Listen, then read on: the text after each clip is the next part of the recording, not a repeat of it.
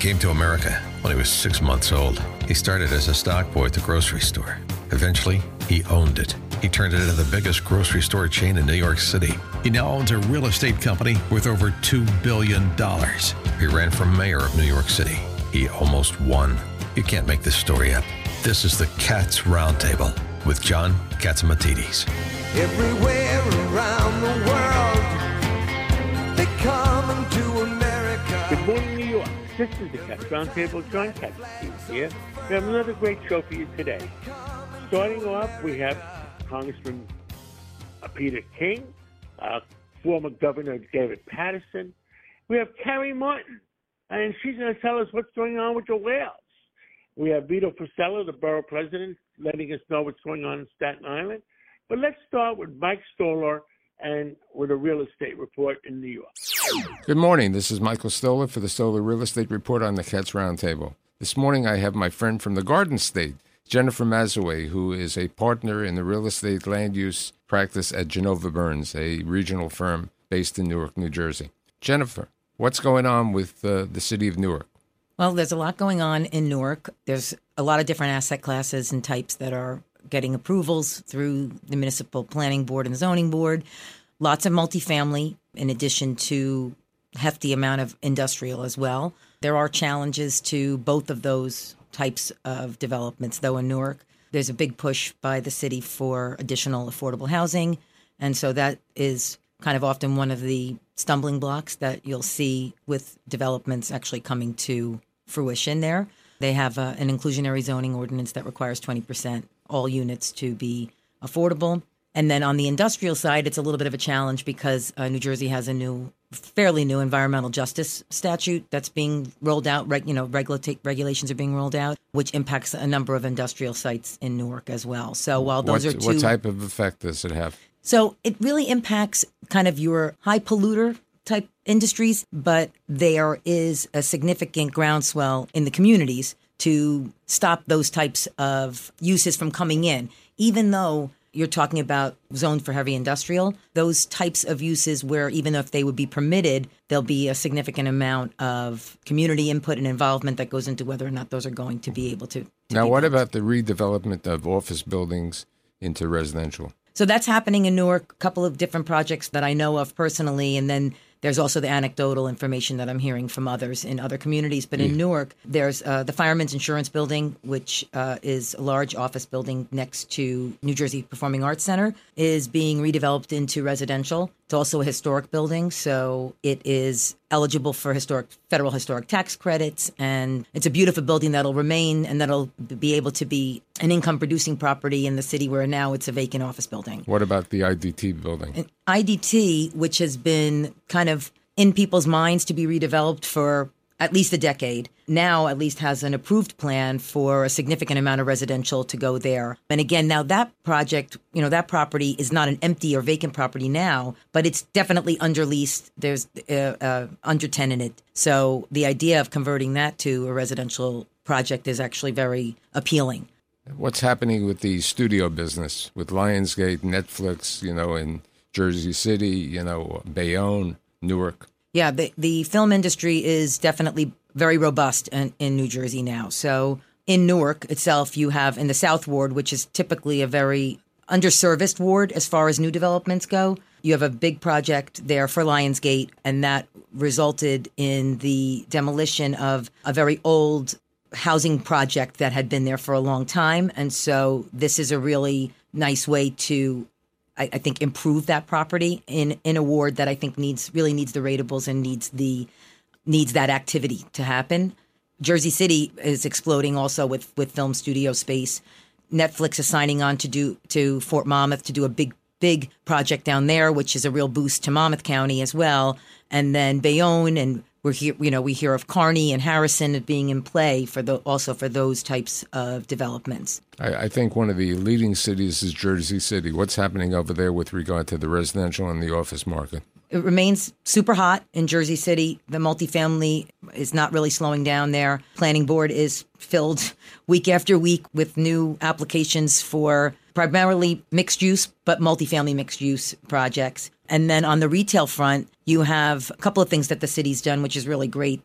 And this has been for a little while, they've closed off a piece of Newark Avenue to cars, and now it's all a pedestrian thoroughfare with restaurants and shops and things that you can do without the idea of having the traffic there. So it really becomes a great meeting place and gathering place for the people of Jersey City, and they are doing that in another part of Jersey City as well. So, what about the transit-oriented developments like taking place in Morristown and other cities? Well, yeah, that's still, I think that's still really the best answer for the, that's really the best development, because you're getting a nice mix of millennials and people that want to, they're either still working in New York or working in other cities, but they want to be able to have a place that has all of the amenities they want. Morristown has tons of shopping and restaurants for millennials, and really great access to the train. Jersey City obviously has that and has had that between the path and the train, and Newark has that with New Jersey Transit as well. So, near Broad Street Station, which is a 1 or 2 seat ride to Penn Station, New York, you have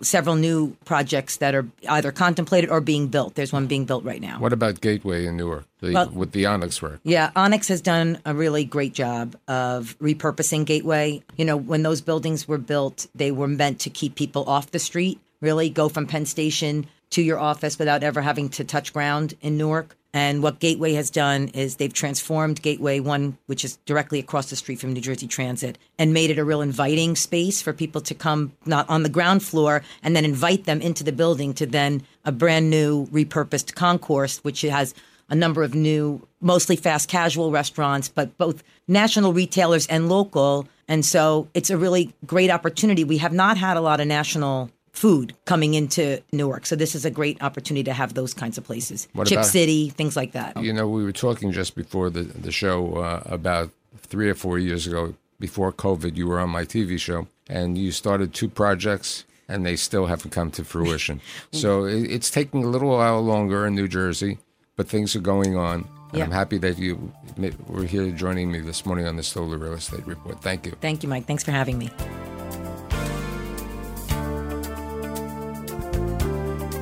With us today is former Congressman Peter King, and very knowledgeable, 28 years in the Congress. Good morning, Peter King. How are you this morning? John, I'm doing fine. Tomorrow is September 11th, and all of us are going to be observing that. It's a day in New York and the world and the United States that can never be forgotten, but especially here in New York, where so many of us lost friends, neighbors, family relations. Just a horrible day. That was really the horrible part of September 11th. If there was a positive part of September 11th, it was the fact that the United States came back stronger than ever. New York came back stronger than ever. We fought back, and that was, to me, a sign of the resilience and greatness of New York. 9/11 is 20 years ago, 21 years ago now? Actually, it's 22 years, John. 22 years, my God. Is it different today making New York coming back? Mayor Eric Adams said the other day that New York City could be doomed if things don't happen quickly. And it looks like San Francisco is dead. It looks like Chicago is dead and dying. Are we behind them, Peter King? John, I'm afraid of that. And I'm not trying to equate it with September 11th, which is so horrific. But what is really distressing about this is almost a self-inflicted wound we're suffering here with the migrant situation. You and I agree. I believe that the migrants, many of them are good people. I'm not personally against them, but the fact is the city of New York cannot handle 10,000 people coming in cold every month. No idea what their backgrounds are, no idea what their health records are, what their educational equivalency is, nothing. And we have no housing for them. Now the schools have to educate them in all these different languages, not just Spanish, but languages from all over the world, from Africa, from other parts of South America, from Eastern Europe, from everywhere. So this is just a tremendous burden, which is not just a burden on the people of New York, but it's going to provide terrible conditions for the migrants coming in here. So that has to be stopped. I don't understand when Governor Hochul and Mayor Adams say that one way to answer it is to give them work visas. That's only going to, first of all, be more of a magnet to bring in migrants if they figure they can get a job here. But secondly, how about the people who waited online, the people who are following the rules, the immigration rules to get into this country? So it's, to me, the only real answer here, and it's really up to Joe Biden, because I believe he caused this by opening up the border, is to seal the border as much as possible. It was closed down almost completely under President Trump. the extent people did get in, it was not a crisis. It was manageable. It was under control. But right now, it's what we see here is a situation where it's out of control. It's going to add $12 billion to New York City's deficit at a time when New York is trying to recover from COVID, when businesses still don't have people working in their offices, where you have, again, many empty offices around. We have businesses and people with money leaving the city and state every day. So our revenue base is going down. Major companies are leaving. And on top of that, we're having 10,000 migrants coming in every day, unplanned for, unexpected, with nothing for them other than what we have to do at the last minute, which is giving them hotel rooms around the city, now putting them in schools in places like Staten Island, where I really commend Vito Fossella, the borough president, for standing up on that. There's been talk of then try to send them around the state. It's just not going to work, John. And the schools, I don't know how schools are going to manage with so many kids coming in where you have no idea what their educational records are. And many of them don't speak English. Many of them don't even speak Spanish. So this is a real turning point for New York. The mayor said New York is never going to be the city that it was before. It's going to be changed completely, and he's very concerned about it. But he's the one who praised New York for being a sanctuary city and was greeting these migrants coming into the Port Authority bus terminal with cell phones, flowers. You think he learned his lesson? You think that he realizes that we're going to blow up New York City if we don't straighten things out right now because it's getting out of control? Well, I think he realizes the city's going to blow up. I don't know if he realizes what has to be done. I mean, he's counting on Joe Biden to be sending us money and to be sending us help. There's no end to that. The only real answer is to seal the border, to close the border. And I don't see Joe Biden have any intention of doing that. And the mayor's got to start calling him out by name. The governor has to start calling him out by name. And there's a limit to how far party loyalty can go. If this was a Republican president doing this, I would speak out as loudly as I could. Just because it's a Democratic president, there's no reason why Eric Adams should not speak out clearly. I wish he would attack Joe Biden with the same ferocity that he attacks Curtis Lewa. I mean, the fact is, you have to speak out, and it means a lot more when you criticize somebody of your own party, especially on this, which, John, threatens the lifeblood and the future of New York City. What else? I mean, it's Sunday morning. What else is our country? I mean, things are out of control on the border, too. I understand President Biden is going up to Alaska to cut oil production even further. John, the first week that I was working for you at WABC, Joe Biden, in his first executive order, said he was going to shut down oil production, shut down the pipelines. And you said at that time, this is going to be bad for the oil industry, but it's going to be worse for the entire economy because everything is going to be affected by this. And that was true. We've seen what happened to the economy once those pipelines were shut down, what it did to the production of oil. But now, shutting down the oil production in Alaska is absolute insanity. He's caving into the progressive left. It's going to make the economy worse. It's going to make gas prices go up even higher. And as you were saying, not just gas prices, the prices of so many goods and products which are transported, that require oil to be transported. It's absolutely disastrous. Why he's doing it, I have no idea. Also, that's adding to the fact that he's not going to be in New York or Washington or Shanksville on September 11th. He's going to be in Alaska shutting down oil wells, which is going to hurt America's national defense and America's economy when he should be commemorating 9/11. Well, Congressman Peter King, we pray for our city, we pray for our state, we pray for our country and the world. Thank you for everything you've done and continue to speak out, and we'll catch up again real soon. Thank you, John, and you and I, and hope every New Yorker will never, ever forget 9/11. Absolutely. This is the Cats Roundtable. We'll be right back. Welcome back to the Cats Roundtable.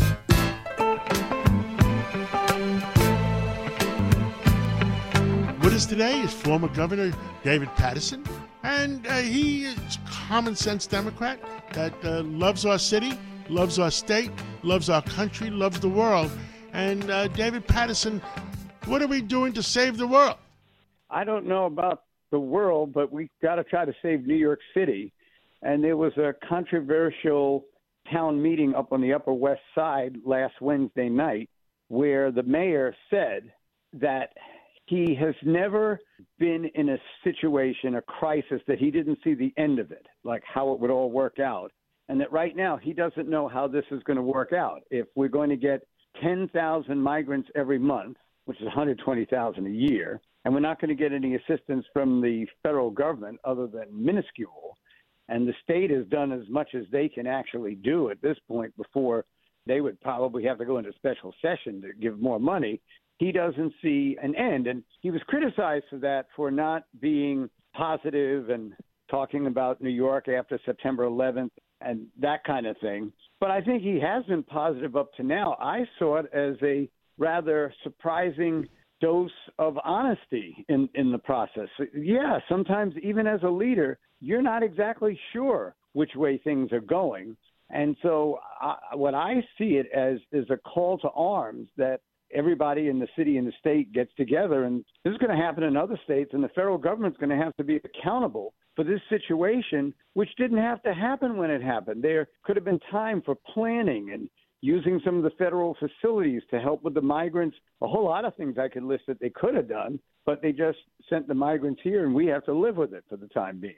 I think it's a little more challenging than that. I mean, me and you have always supported, the Mayor Adams, but it seems like he's having a lot of challenges, and he has the people on the Democratic Party mad at him, and he has a lot of people in the Republican Party mad at him, and he's got a lot of independents mad at him. How does he solve that problem? Well, I think that a lot of Democrats have felt, and justly in a lot of cases, that immigrants came to this country. As soon as they got in and got citizenship, the first thing they did was turn their back on the immigrants who came in behind them. And I remember a situation I read about once where there was an immigrant community in Philadelphia in 1755, not 1955, 1755. And someone wrote an article about them saying that it was unsafe to be near them. They were unhealthy. They were criminals. They were violent. And that they were unacceptable to live in this country. What's more interesting than the fact that that's what the article said was who wrote the article, and the person who wrote the article was Benjamin Franklin.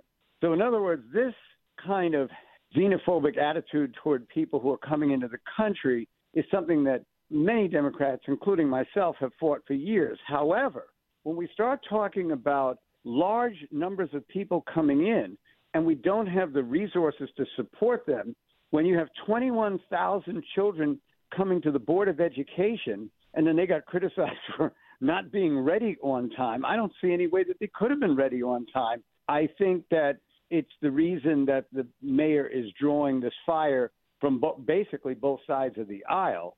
But I think it's clear that he is trying to seek out solutions. But we've gotten a surprising silence from the entities that caused this problem in the first place, and I think it's a shame. What else would you like to talk about? This Sunday morning, I'm having my strong cup of coffee, and I worry about our city, our state, and our country. Well, I think since it's Sunday morning and you're having a really good cup of coffee, John, that you probably are very elated about the event that was held honoring Tony Orlando and obviously WABC on Thursday night, the 7th of September. It was spectacular. I mean, it was right on par with all the major events, that people almost scalped tickets to try to get into.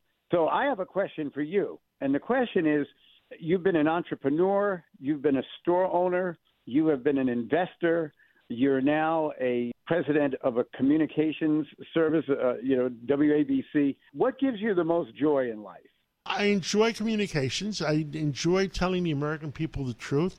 I tell people I wanted to, I always admired Walter Cronkite because 92% of the people in America at that time believed in Walter Cronkite, and whatever he said, they believed. And right now, we are down to, 11%, David, that of anybody believing anybody. I am afraid of that, and I just want to I work very hard to make sure that WABC but I think we both do the same thing, that people know the truth. What say you? Well, I think the event itself was a reflection of the city. Every race, religion, national origin, older people, younger people, disabled people were in attendance. And there are different feelings that people have, but I think that what this country needs right now is a little bit of understanding, and for some of us to put ourselves in the shoes of other people. I mean, I did not see this crisis coming, but a lot of people did, and I have to tip my hat to the fact that they recognized that we would have this migrant problem that we're having right now, which is also impinging upon our ability to educate children. Also, there are healthcare risks with people coming in, even though the children have 2 weeks to a month based on where they're coming from to be vaccinated when they come into the public school system. And Chancellor Banks has made that clear. I think a lot of people were thinking the children would come in and never be vaccinated. They have to be. But at the same time, I think listening to each other, listening to shows like this would give all of us, maybe raising some of our points of view to a little higher spiritual level where we understand that we probably disagree about a lot of things. But if you asked most New Yorkers and most Americans what they would love most about this country, they would describe a country that's basically the same. So thank you for your service, and it's great to have you on every Sunday. God bless you, and God bless America. I enjoy working with you, and may we work together always. And have a great Sunday. This is the story of the one. As head of maintenance at a concert hall, he knows the show must always go on. That's why he works behind the scenes, ensuring every light is working, the HVAC is humming, and his facility shines. With Grainger's supplies and solutions for every challenge he faces, plus 24/7 customer support, his venue never misses a beat. Call quickgrainger.com or just stop by. Grainger, for the ones who get it done.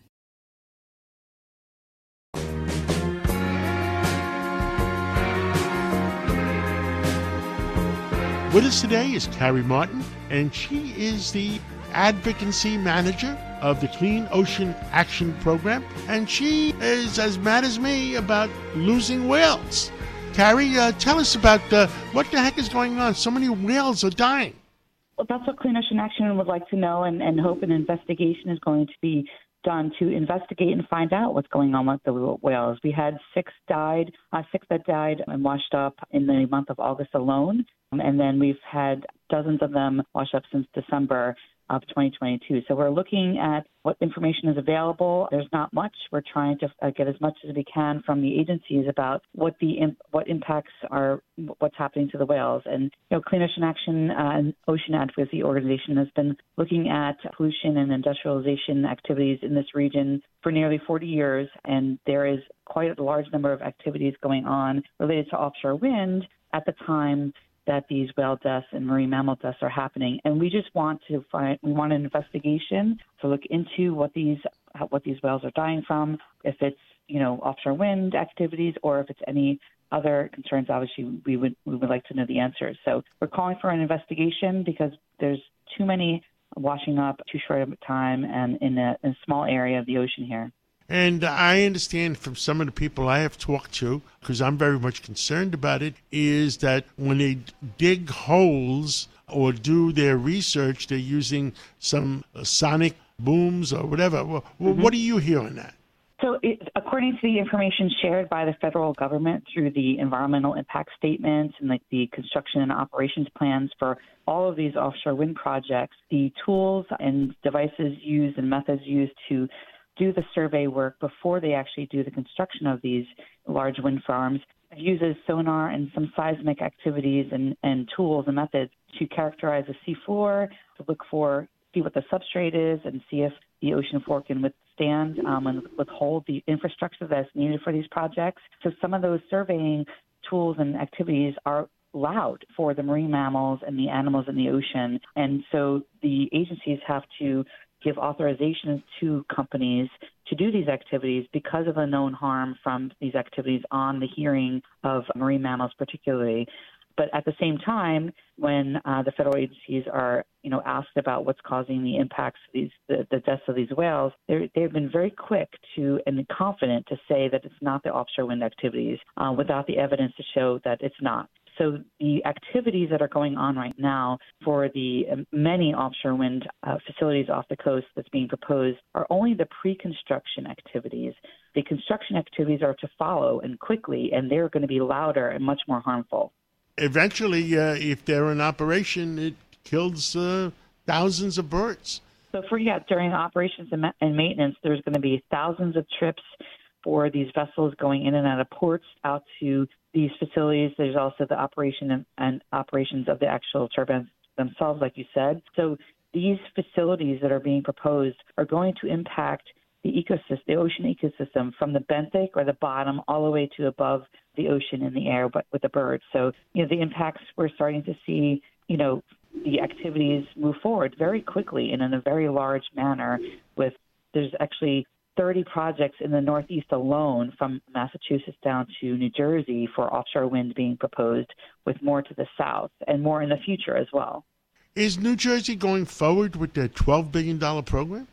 So actually, New York and New Jersey are actually in the process of doing their third solicitation for more offshore wind projects to identify companies that are going to bring the power ashore from these offshore lease areas. So this is the third solicitation. And for each state, this third solicitation will double in each state what they already have approved for offshore wind off our coast. So it's moving forward quickly in a big way. There's commitments at the state and federal level for offshore wind, and really quickly. There's federal incentives, whether it's subsidies or actually if you get, the infrastructure in the ground by 2026, then they get, additional incentives. So it's really, there's incentives out there. And of course, climate change is a concern that Clean Ocean Action has, but we feel that there are more ways that are cheaper, safer, more efficient to be done on land before we, go full scale out in the ocean as being proposed.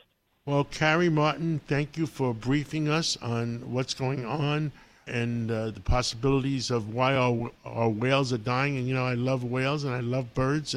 And I don't think that's the answer for our future energy needs. And, it's like saying we can go into it, but I just think you're doing the right thing, investigating it, because I love those whales, and God bless you and God bless America. So Carrie Martin, you're the manager in charge of Clean Ocean Action. Keep doing your investigations and keep us informed. Thank you for informing everyone as well and being interested in the issue. It's very serious and happening really quickly in a big way. Well, thank you, and God bless you and God bless America. Thank you. This is the Cats Roundtable. We'll be right back. Welcome back to the Cats Roundtable. With us today, this Sunday morning, is Vito Fusella, the borough president of Staten Island. Things have been happening in Staten Island trying to protect our citizens. Vito Fusella, tell us what's going on.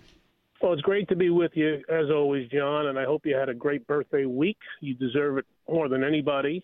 And unfortunately, this week is just, we're seeing the migrant crisis continue to spin out of control. I think more and more people are recognizing what we said about a year ago, that when you open the door to New York City and say we're going to give you free hotels and free meals and everything else associated with that sooner or later you're going to hit a break point, and that the policy itself, this concept of a right to shelter for anybody who wants to come to the city, can be accommodated and be put up for nothing. That policy, by definition, would be unsustainable, and that's what we're seeing. Neighborhood after neighborhood, people are recognizing that this is a big problem and a crisis, if you will, because there is no end in sight. We have been fighting a good fight on Staten Island in the area of the Aracar section, converting a former all-girls Catholic school to a migrant shelter, and it's right across the street from another all-girls Catholic school, as well as 2 elementary schools, and not to mention in the heart of a beautiful residential neighborhood. And all of that, what it means is adding up is it's a bad thing for New York City, and it could get worse, and it may get worse. And that's not what we should be doing. We should be focusing on improving the quality of life for taxpayers, making things better, new schools, new parks, lower taxes when possible. And then instead we're absorbed by this crisis. And I just hope that everybody sits around one table and recognizes that this thing has to stop, because it's only getting worse before it gets better. There's so many problems, and I've said to the mayor, and I've said to every other official, why are we burdening our citizens in our city? Why can't we just put them in Rikers Island? And you know what I said, Vito, to them? Let's change the name of Rikers Island to Ellis Island 2. I believe in immigration. Ellis Island 2. Yes, Ellis Island 2. I believe in immigration. Put them on Ellis Island and check them out. Make sure there's no there's no diseases. Make sure that they're healthy. Make sure the kids get vaccinated and are healthy before you put them into the schools next to our kids. Make sure there's no terrorists and no drug dealers. That's what Ellis Island used to do. So all of a sudden, immigration, yes, but let's be smarter about it. What do you think?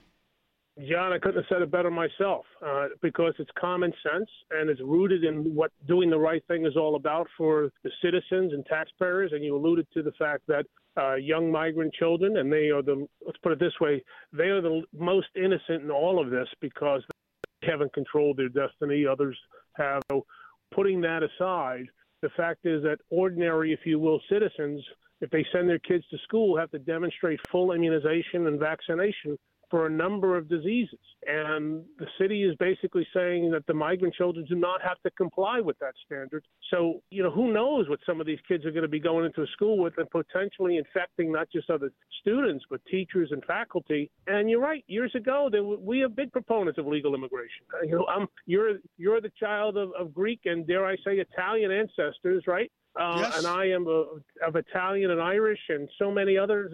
And we are not standing in the way of that. In fact, we think that there should be a better approach to illegal immigration. But you can't just turn the spigot on and let it flow incessantly. And that's what they're doing. And it's very sad. And the people that are suffering is the citizens of our city. And you don't know the criminals are running around. Some of like Venezuela and some other countries, they're opening up their jails, Vito, and getting rid of them and saying, okay, you don't have to be in jail. We don't want to feed you because it costs us a lot of money to feed you in jail. So we're sending you to the United States. And once again, we're stupid enough to take them. And then the other story I heard, and I tell all my gay friends, beware of the migrants. You know why? They're opening up their hospitals and sending the gay people with AIDS to the United States, promising them they'll get a better health in the United States. So they're emptying out their hospitals and emptying out their jails. We live in a world where information can be shared instantaneously. So all around the world, and we've seen it, people have said that it's not just coming up from Venezuela or South American countries. They're coming from all over the world because they have been told or they've realized that all they need to do is get to Mexico and walk across the border, and then they will be held and put up for nothing, as I say, in New York City. So if you're destitute or have 2 pennies to your name and you're living in the middle of West Africa and you hear this, what are you going to do? You're going to say, I'm taking that trip. I'm rolling the dice. And who pays the bill? The New York City taxpayer. And it's just not right. And the federal government has a responsibility to shut the border down because, like I said, it's a spigot, a faucet. The water just keeps on coming out. And if the sink is getting full, you don't just get more pots and pans to bail out the sink. You shut off the faucet first. So that's the first thing, and deal with the issue before us, before we absorb any more casualties or any more problems. The Hippocratic Oath is what? Do no harm. And what we're doing now is violating that oath and bringing harm to this city, taxpayers, and parents who are concerned, like back to Staten Island, are concerned that they're migrants a few feet from when their child goes to school. And I wouldn't want that for my kid, and they shouldn't either. Vito Fossella, Borough President of Staten Island. Defend your island. Thank you so much for coming on this Sunday morning. God bless you, John. We will stand strong on Staten Island now and forever. Thank you. God bless. The number one show on Fox Business every day between 4 and 5, and the number one show on WABC Saturday mornings between, 10 and 1. And Larry Kudlow. Well, you looked great last night at the WABC party for Cousin Brucey, and I saw you blow out those cakes. Happy birthday, Larry Kudlow. Thank you, John. My biggest thrill was being able to talk to Cousin Brucey. I loved it. He is, when I introduced Cousin Brucey last night, I specifically said when he plays that music, see, the success of people in the music business is the type of music they play and the songs they play. play. And I said, Cousin Brucey, when I listen to you on a Saturday night and you play those songs, I remember who I was with and what I was doing, and it brings back pleasant memories. Well, I told him, I said, so, Bruce, I said, I used to own a Pontiac, and in those days, they had bench seats in the front. So here I am with my date, listening to Cousin Brucey, and I'm not going to tell you what else. I was going to say, happened. Larry, you don't have to go any further, okay? I'm not going to tell you what else happened, but we did it to Cousin Brucey and his songs. Oh! Did you just hear that confession, My John? God. From our dear friend Larry Kudlow? Wow. How many other volunteers do we have to say Anybody that? else in the room? I am of a certain age where they still had bench seats in the front. Wait, Governor Patterson sounded like he was about to confess. Wait a minute. Guys, was that fun? The only thing that I can confess is I was with nobody in those days. Very jealous of Larry. Well, Larry Kudlow, the economy. There's so many, ifs, ands, buts. Where do you stand, and what the hell's is the Fed going to do? What is it, September 19th is the next Fed meeting?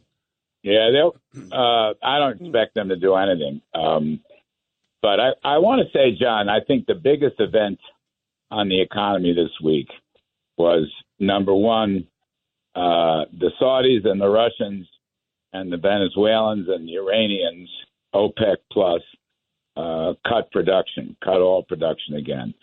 So prices went up $7-8, and it's going to be reflected in higher gasoline prices. So wholesale prices up on the world market, gasoline prices. But here's the thing. What did Joe Biden do? He announces executive order to stop lease sales in Anwar in Alaska. Okay? So in effect, his answer to their production cuts was more production cuts. Okay? Yeah, because and the price of Brent went to $90. So I just want to make this other point.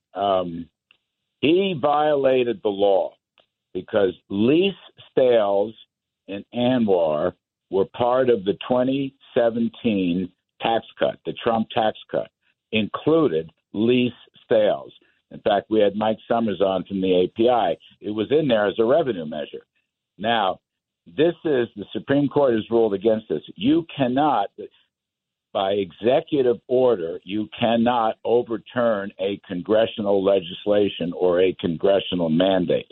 So he broke the law, and he sided, in effect, with OPEC plus, with more production cuts, which is going to raise gasoline prices, which is going to damage middle class, blue-collar workers, and real wages are going to sink even more. This is a terrible decision, all in the name of some emergency climate change, which, in my opinion, is as phony as a $3 bill. That was the biggest news this week. I agree. Now, there was another Wall Street Journal article about a lot of the smaller banks are scared for their own existence. And what have you heard? Well, I'm hearing, you've got a big problem with commercial real estate. That's going to be the big thing. You texted me that good article. We had Dennis O'Leary on. He talked about that earlier in the week. You're going to have defaults, and the smaller banks, the so-called regional banks, could be in some trouble on that. So we'll wait and see. I don't want to prejudge it. I'm just saying there's a major risk. You also this coming week, you're going to get inflation numbers, and these are always hard to predict, but I think the CPI is going to be up again. This will be the third straight month it actually increases.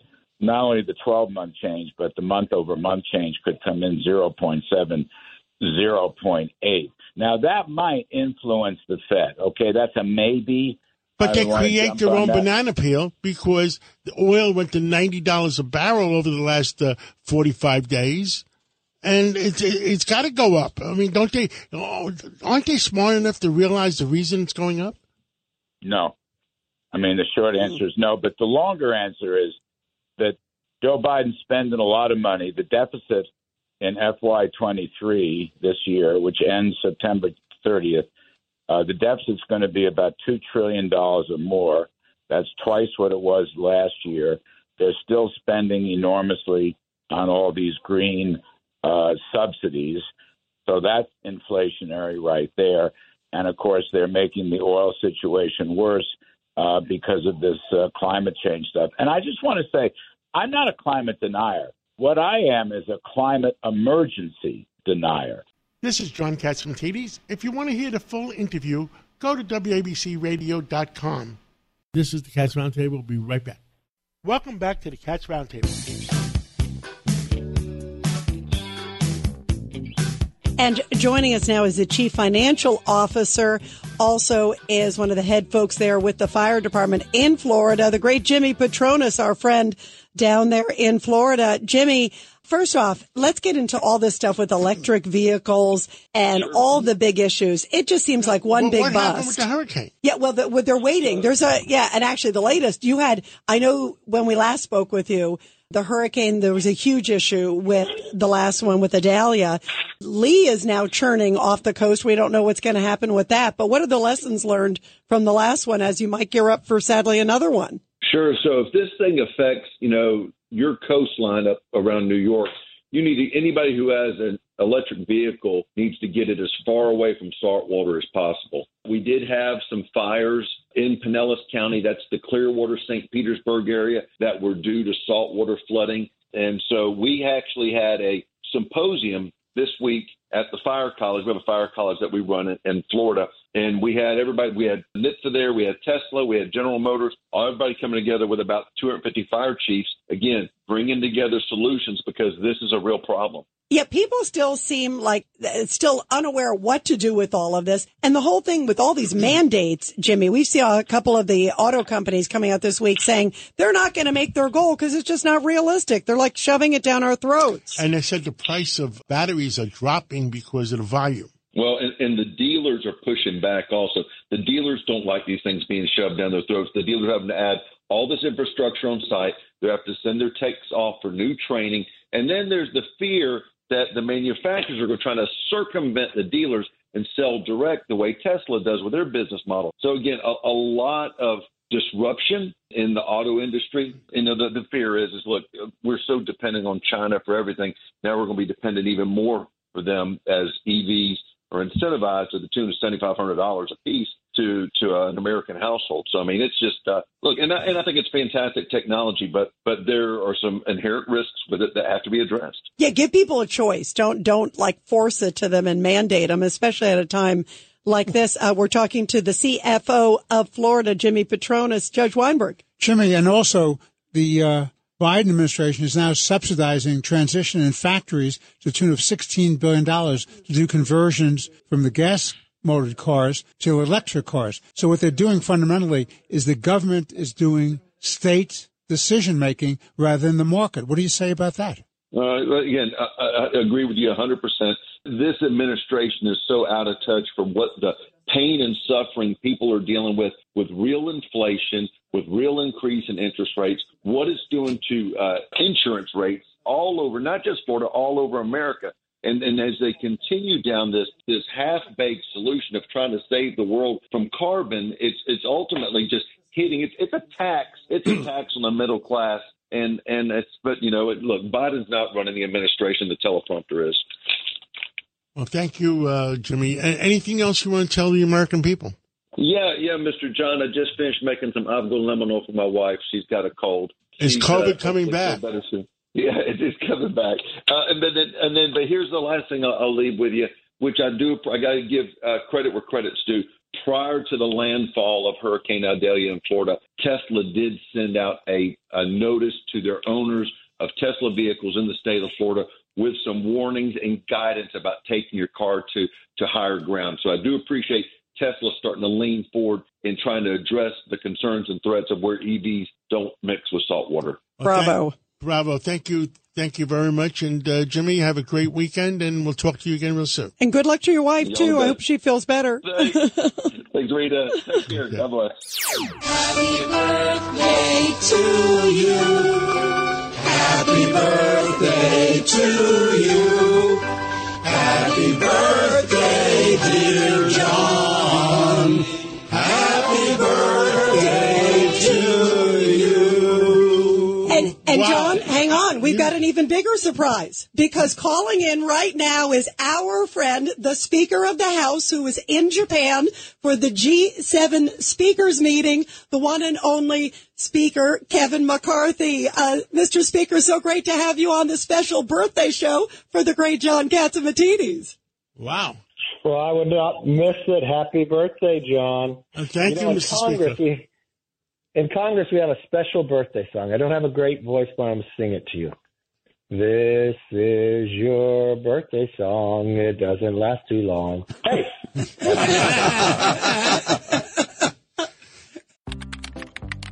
I'm so sorry, ma'am. I know you need this medicine, but it looks like it's not covered by your insurance.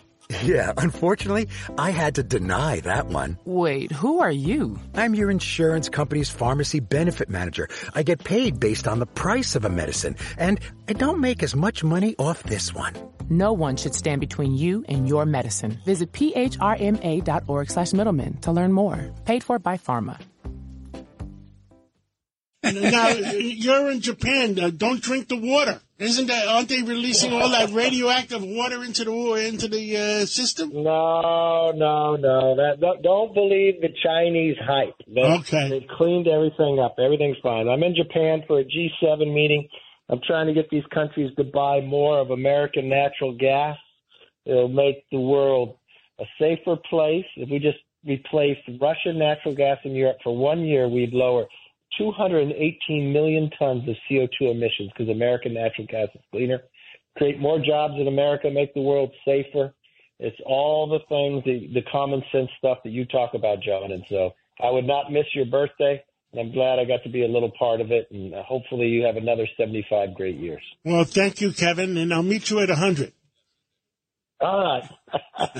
Kevin, thank you for calling in all the way from Japan. We love you. And here's to Bakersfield, right? Here's to Bakersfield. Right, thank you, my friend. Thank you. Thank you. Calling in on my phone, we have Senator Schumer. Senator, how are you? Senator? Did I get it? Here, so the reception might be bad, but I wanted to... Good reception or bad reception, you deserve a great happy birthday. You've been my friend for 40 years, and I wish you the best. Have a great one. Well, thank you, Senator, and thank you for wishing me happy birthday. And a million people are hearing you, and God bless you, and God bless America. Thank you so much. God bless America, and God bless John Catsimatidis and his wonderful family. Thank you so much. Talk soon. Bye-bye.